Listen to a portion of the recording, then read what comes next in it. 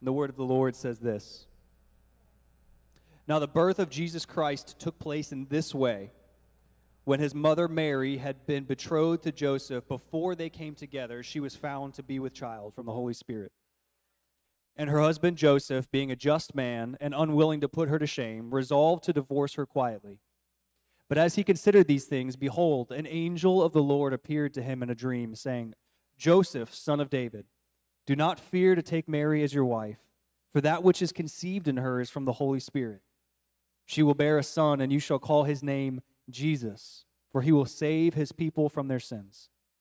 All this took place to fulfill what the Lord had spoken by the prophet. Behold, the virgin shall conceive and bear a son, and they shall call his name Emmanuel, which means God with us. When Joseph woke from his sleep, he did as the angel of the Lord commanded him.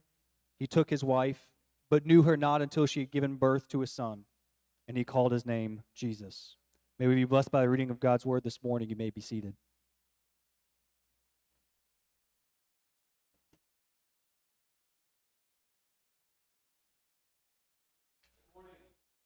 Merry Christmas. It's good to be in the house of the Lord together. Amen. As Jared said, we will be in Matthew chapter 1, but find Ephesians chapter 2.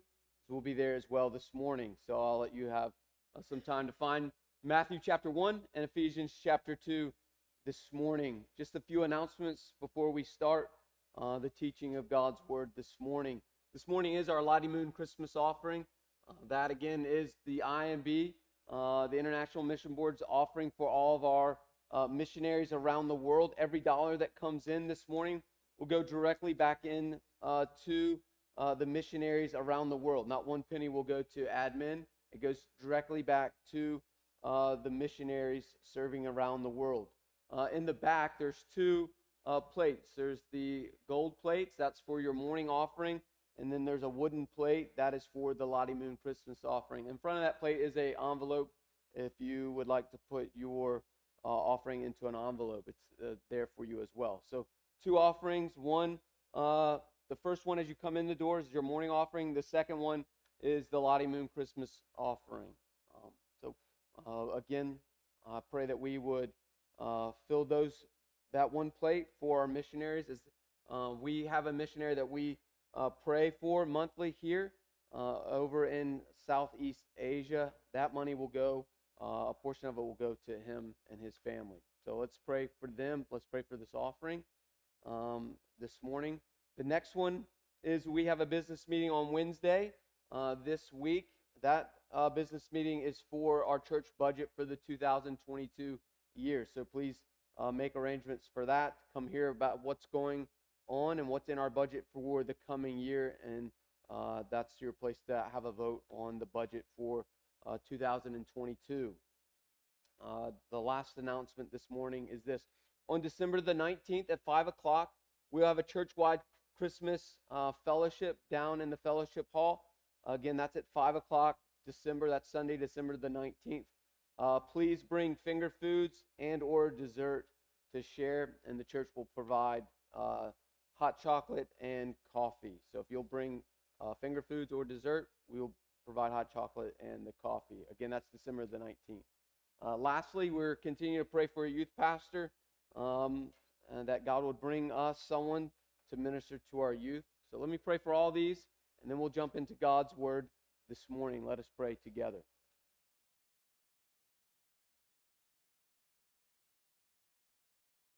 God, I pray in this moment that you would still our minds and our hearts, that we'd be open to receive from you through your Holy Spirit this morning what you would have for each one of us, for us collectively as your body. God, I do pray for the Lottie Moon Christmas offering. I pray that we would give generously and give faithfully. God, that we would know that this money goes back to support our missionaries all over the world. That today there are many, many people that do not know you, and we were told by you, commanded by you, to go and make disciples in all the nations. So we are doing that through our resources and through men and women and their families who are on the field, faithfully preaching and proclaiming the good news of Jesus all around the world. And God, I do pray for us as a church as we continue to cry out to you for your divine wisdom in looking for and searching for a youth pastor. Pray that you would, as we've been praying for these last few months, you'd prepare us for them and them for us. Whoever you would have for us would have a heart for you, a heart for students, and a heart to know you and to make you known in this lost world.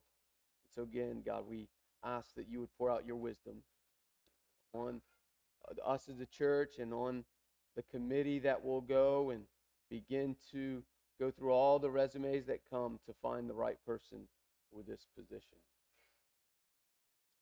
Now, God, again, we come and ask, as we humble ourselves before you, we would, as Paul says, to become a living sacrifice, that we'd humble ourselves under your mighty hand this morning. And in humility, God, we would ask with open hands and open hearts and open ears and open minds that you would plant your word into us, and that your word, as it is promised, would not come back void, but would bring us to either justification or salvation. That we would learn to love you, to follow you, and then proclaim you into this lost world. So again, here we are. We humble ourselves to you. Do what only you can do, and that's bring transformation. We pray this in the mighty name of Christ Jesus. All God's people said, amen. Here we are in the second week of Advent. Advent, as we've said historically, is this. Advent comes from the Latin word adventus, meaning the arrival of or the coming of. We are saying this. Advent is a time for us, the believer, of patient waiting, hoping with heart-filled expectation, soul-searching, as we wait for the arrival and the coming of our Lord Jesus. We come to Christmas as we celebrate his first arrival. But his first arrival is a reminder and a promise to us that he's going to return again.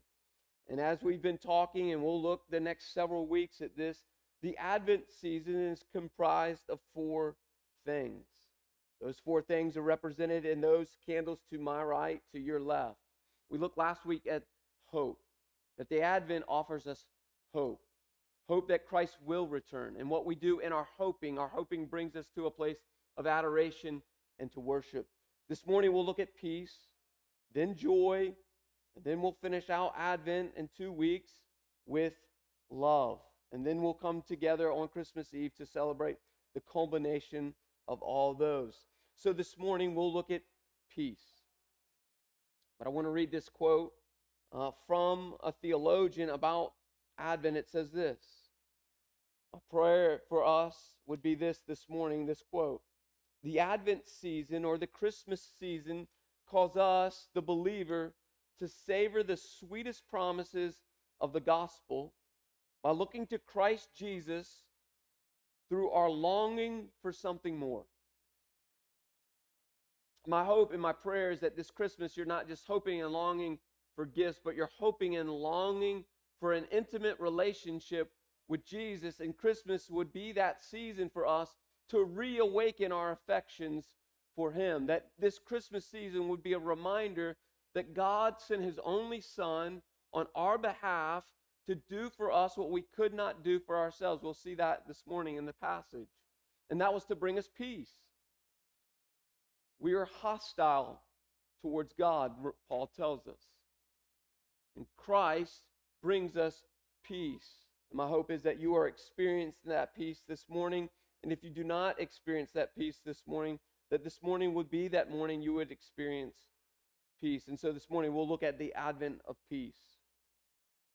The word peace in the Old Testament means shalom, or it means to bring what was fractured back into order. The New Testament, though, says this about peace. The word peace means this. It means to be free from worry. How many of us this morning would like to be free from worry? Well, the Advent, or the promise from God through Christ Jesus, He being our peace allows us to have a life free from worry. But I would ask you this morning, where are you placing your life? Because if your life is in anywhere but Christ Jesus, it will be full of worry. So this morning, my plan is to simply do this, to look at three aspects of peace from where Jared read this morning, Matthew chapter 1, verses 18 through 25. Those three things that we're going to look at are this, about the advent of peace, the means of peace or the plan of peace, the mission of peace or the purpose of peace, and the man of peace. The word peace in my notes are capitalized because that is just not a thing, that is a someone. And so we'll look the means of peace this morning, the mission of peace this morning, and the man of peace this morning. So let's look first at the means of peace. It says this in Matthew chapter 1, verse 18 through 20. Now the birth of Jesus Christ took place in this way.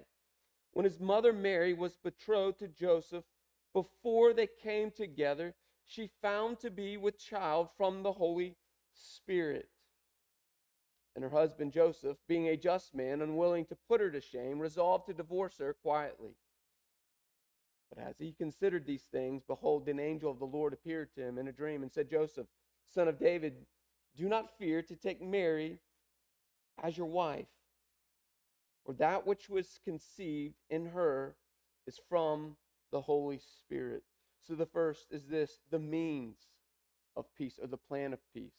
It's the virgin birth. Life or the Christian doctrine that we would say are secondary issues. Some of those secondary issues are this, the gifts of the Spirit, whether you believe them to be true or not to believe them to be true. That's a secondary issue, meaning our salvation doesn't hinge on whether you believe in the spiritual gifts or not. Whether you believe in predestination or don't believe in predestination, that's a secondary issue. But this is a primary issue, the virgin birth. Because if we do not have the virgin birth, then all other doctrines fall completely to pieces. Because this is what the virgin birth says to us. This is what makes this so important for us to believe. It is the foundation of all of our Christian doctrine. It says this, that Jesus was fully God. That's what makes the virgin birth so important, because God, through the Holy Spirit, came upon Mary and she was with child, meaning that God intervened without what humans normally do, that's have sex and come together to make a child. Apart from that, God intervened with Mary, which meant that he was fully God,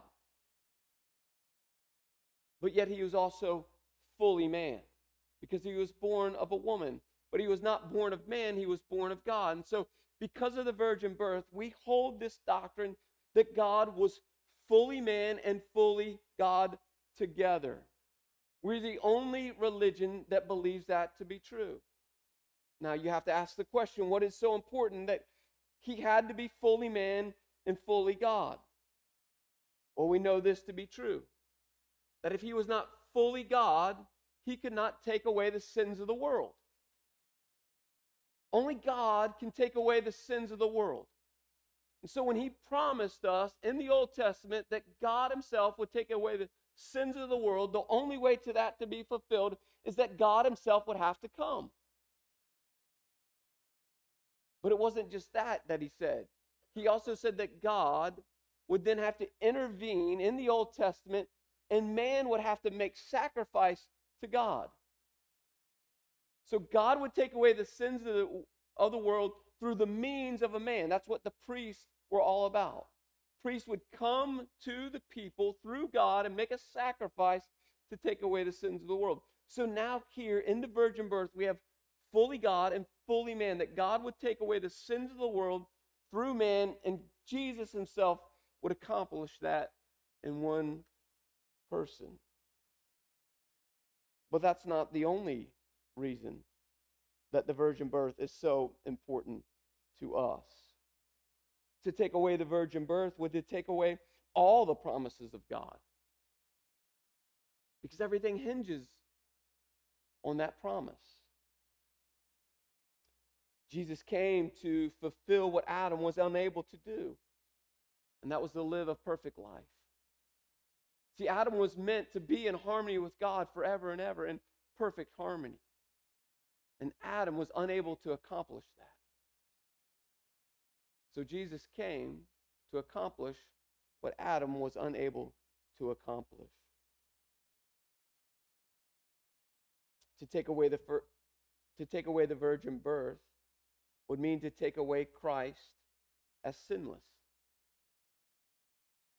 Because if Christ had simply been born of man and woman, then the sin nature would have been imparted on him and in him at the conception. All of us on this planet, when we're born with a sin nature. It's not like you come into the world sinless and then you sin. No, the Bible teaches that you come into a world with a sin nature. We are prone to wander. We will wander from the Lord. We will rebel against God because it's in us. That's what happened when Adam and Eve ate of the fruit. When they ate of the fruit in the garden, the sin nature overtook them. And when it overtook them, it now overtakes all of mankind. So if Jesus would have just been born of man and woman, he would have had the sin nature, which meant he wouldn't have been sinless, which meant he couldn't redeem the world from their sin. Because there had to be a spotless lamb. Right? That's what the Old Testament says to us. That there has to be a spotless lamb to take away the sins of the people. There could be no blemish in the land. And so Jesus comes as the spotless Lamb of God to take away the sins of the world. Another thing that we can say about the virgin birth is this: that Jesus came as not only a king, but the divine king. All other kings had blemishes, but this divine king was without blemish. You see, if all that we do this morning is talk about the virgin birth, and do you and I believe that, then all other doctrines will come true to us. You see, oftentimes we talk at Christmas about the birth of Christ. It's not the birth of Christ that's so important. It's the conception of Christ that is so important. What I mean by that is, without the Holy Spirit intervening with Mary, then there is no virgin birth. It's not the birth that's important. There's been birth and will be birth from here till Christ comes back. But what is so important is that there is the God that intervened with Mary, and that has never happened before and will never happen again. So the means of our peace this morning hinges on the birth of Christ. Do you believe in the virgin birth of Christ this morning? The second, though, comes from the second point is this: the mission of peace. That is how he came about. But what was Jesus, being born of a virgin, what was his mission to do? The angel tells Joseph, his foster father, or his adopted father, his earthly father, what the mission of Christ would be, the mission of peace. He says it in verse 21. Right? Joseph is there. He's struggling whether to divorce Mary, his wife to be, or whether to stay with her. And he's, being a righteous, godly man, said to himself, I can't go through with this. I could preach a whole sermon on just him being a godly man that didn't want to put this young girl to shame, public shame. But he's wrestling with God. He's wrestling with himself. The angel comes upon him and has this conversation with Joseph. And the angel reveals the mission of peace to Joseph. The angel says, she will bear a son. You shall give him the name Jesus, for he will save his people from their sins. The mission of peace is very simple. Jesus was born of a virgin to come and make peace through his saving work on the cross to redeem people back to God, or to reconcile sinful man back to God. That is the mission of Christ. Christ himself said, I've come to seek and save that which is lost. So the mission is to bring peace, which means you have to be honest with yourself, and I have to be honest, and we as a church have to be honest. That means at some point in our lives we lived in constant rebellion against God, that we needed peace with God. Do you know you need peace with God? This is what Paul says in Romans. This is true for every one of us on the planet. In Romans chapter 3:23, he says this, for all have sinned and fallen short of the glory of God. Sin separates us from God. Sin puts us in conflict with God. Sin does not bring us peace with God. Sin brings us into a constant war with God. That's everyone on the planet. But God, knowing that from the fall of man, desired to have peace with his people. And desiring to have peace with his people, he knew this to be true. That the only way that there be peace with his people would be what? He tells us this in Romans chapter 6:23. He said, because you have fallen, you've sinned, and you've fallen short of the glory of God, this is your punishment. For the wages of sin is what? Death. See, our sin causes death, which doesn't cause peace. But Paul, thanks be to God, doesn't stop there. He says this, for the wages of sin is death, but what? The free gift of God, the Christmas gift of God, is eternal life in Christ Jesus. So Christ came to bring peace to us with God. Now let's turn to Ephesians chapter 2.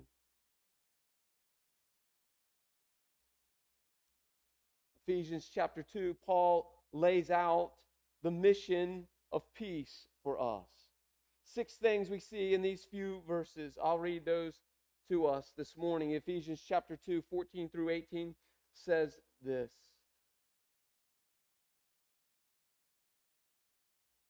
Paul in this passage is talking about the death and resurrection of Christ, but that was the mission, that Christ would come and die. And he says this is what was accomplished by his life and death and resurrection. Verse 14 says this. Well, we'll start at 13, says this. But now in Christ Jesus, you who were once far off have been brought near by the blood of Jesus, or of Christ. 14, for he himself, that's Jesus, is our peace, who has made us both one and has broken down in his flesh the dividing wall of hostility by abolishing the law of the commandments expressed in the ordinances, that he might create in himself one, a new man, in place of the two, so making peace. And he might reconcile us both to God and to one body through the cross, thereby killing the hostility. And he came and preached peace to you who were far off, and peace to those who were near. Verse 18, for through him we both have access in one Spirit to the Father. So Paul lays out, this is what the peace of Christ does for us. This is what the mission of Christ accomplishes through his peace. The first is this. The peace of Christ brings those who were once far off near to him. So the mission of Christ was fulfilled at the resurrection and brought us, Paul says it this way, who were alienated from God. He brought us close to God. And bringing us close to God, he then says this, because now we're close to God, those who were once far off from God are now near to God. The next thing he does this, he brings us peace with one another. So he brings us peace with God, and now we ought to live in peace or harmony with one another. And he says, once you live in harmony with one another, you are also, that peace will bring you into one family or to the church. I often wonder to myself about these 2 points. Why is it that there's so much hostility in the church? The things we bicker and argue about. I believe because we've forgotten what Christ has done for us. How is it that so many churches are divided by so many petty things? Because I don't think they believe in the peace of Christ and what his life accomplished on the cross and what his mission was. His mission was to bring those who were far from God, that were alienated from God, that were hostile to God, to come together to be one family, and to live at peace with one another. Have we forgotten the peace of Christ because of the things that divide us? And there's a whole list of those things that I could mention, but I will not this morning. So he brings us into the body of Christ together. Not only does he do that corporately, but then he says in verses 16, he says this, Christ also brings you personal peace.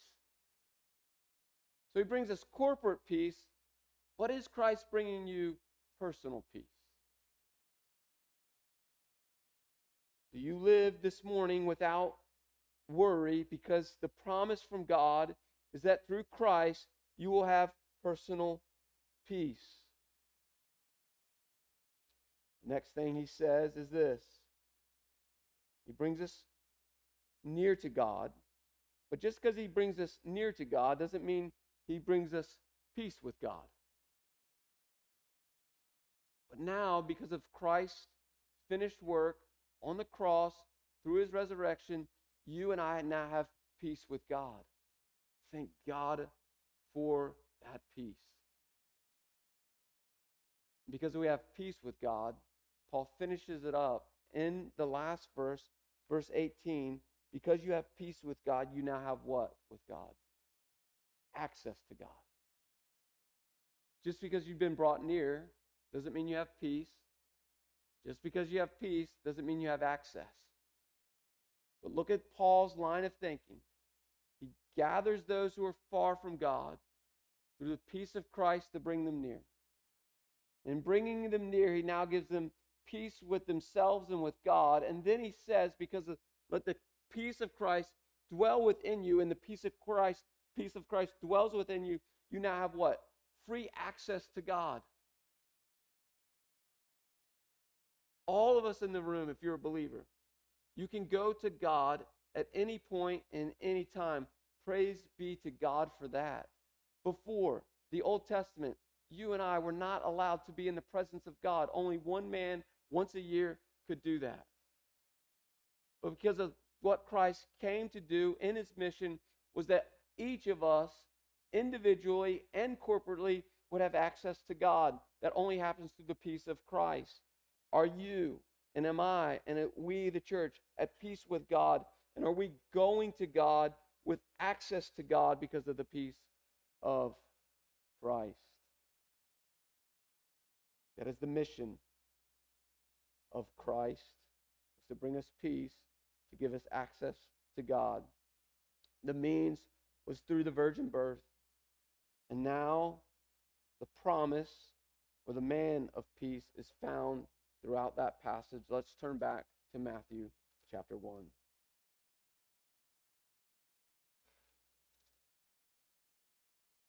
As we looked last week, we'll look again. The man of peace in this passage is given 2 names, but we see hundreds of names throughout the Bible about who this baby was. The first name that we're told he is to be given is what? Jesus. It says this, she will bear a son, and you, the Father, will call him Jesus, for he will save his people. As we looked last week, the name of Jesus means this: the Lord saves. Now, what we have to know about the name Jesus, that was a very common name in that day. It wasn't like Jesus was the only kid ever named Jesus. Because the Old Testament teaches that God was going to save. And so people would put their hopes in that, and then they would name their kids that as a reminder that the Lord is going to save. Jesus was not the only baby to ever be born with the name of Jesus. But what makes him unique is he was the only baby that could fulfill what his name meant. And so what the angel says to Joseph that night is, his name will be Jesus, but this Jesus will be able to accomplish what his name means. He will save his people from what? Their sins. Do we believe that this morning? Do we believe in the man of peace this morning, that the Lord truly saves us? Next, after that, in verse 23, it says this: it's to fulfill what the prophet Isaiah said in Isaiah chapter 7:14. In Isaiah 7:14 it says this: therefore the Lord himself will give you a sign, and behold, the virgin shall conceive and bear a son, and you shall call his name Emmanuel, meaning God is with us. This morning, do you believe that God saves and that God is with you? Because if you believe that God saves and that God is with you, then you will have peace. If God saves you, then you rest assured that you now have peace with God through the work of Christ Jesus. And because Christ saves you, you have peace with God. But that peace now ought to say to you that he is always with us. Therefore, we always have peace.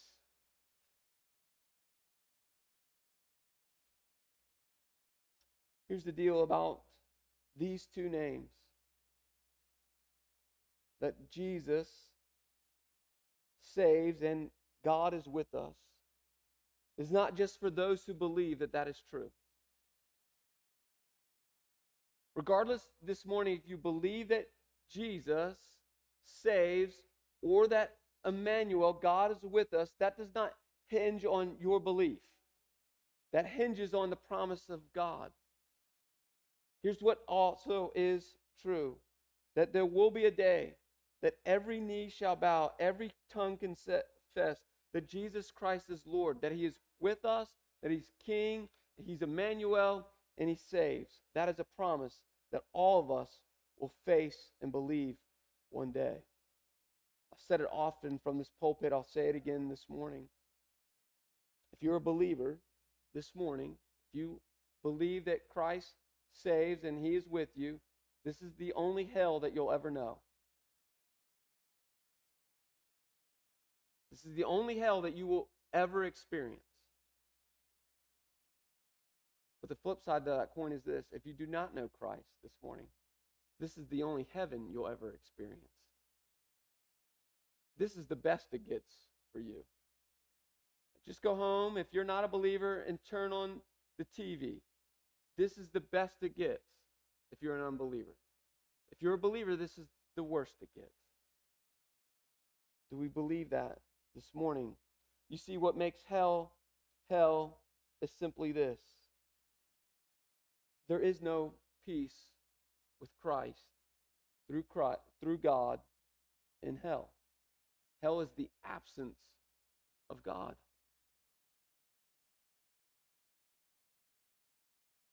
I don't want to go to hell because it's hot and there's a man running around with a pitchfork and pointy ears and some horns. That's not the reason that I don't want to go to hell.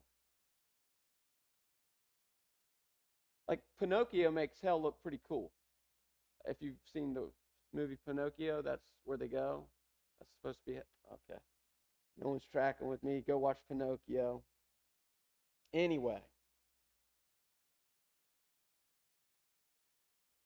What makes hell is the absence of God's peace.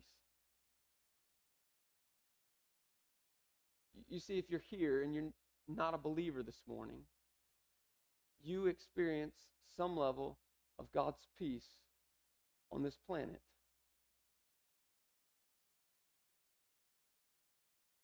Because without God's peace, even now, if you're an unbeliever, what ought to be true is God's holy wrath ought to reign on you. But it's through his peace and what Peter says that he's slow to fulfill his promise of his wrath. Because he doesn't desire that any perish. Or another way to put it is that anyone would live without the peace of Christ. And so he's slow to rain his wrath on us. And so this morning, my hope and prayer is this. Have you come to know the peace of Christ so that you have peace with God and therefore have access to him this morning? Because the promise is true. Back in Matthew chapter 1, and I'll read the passage again. She will bear a son.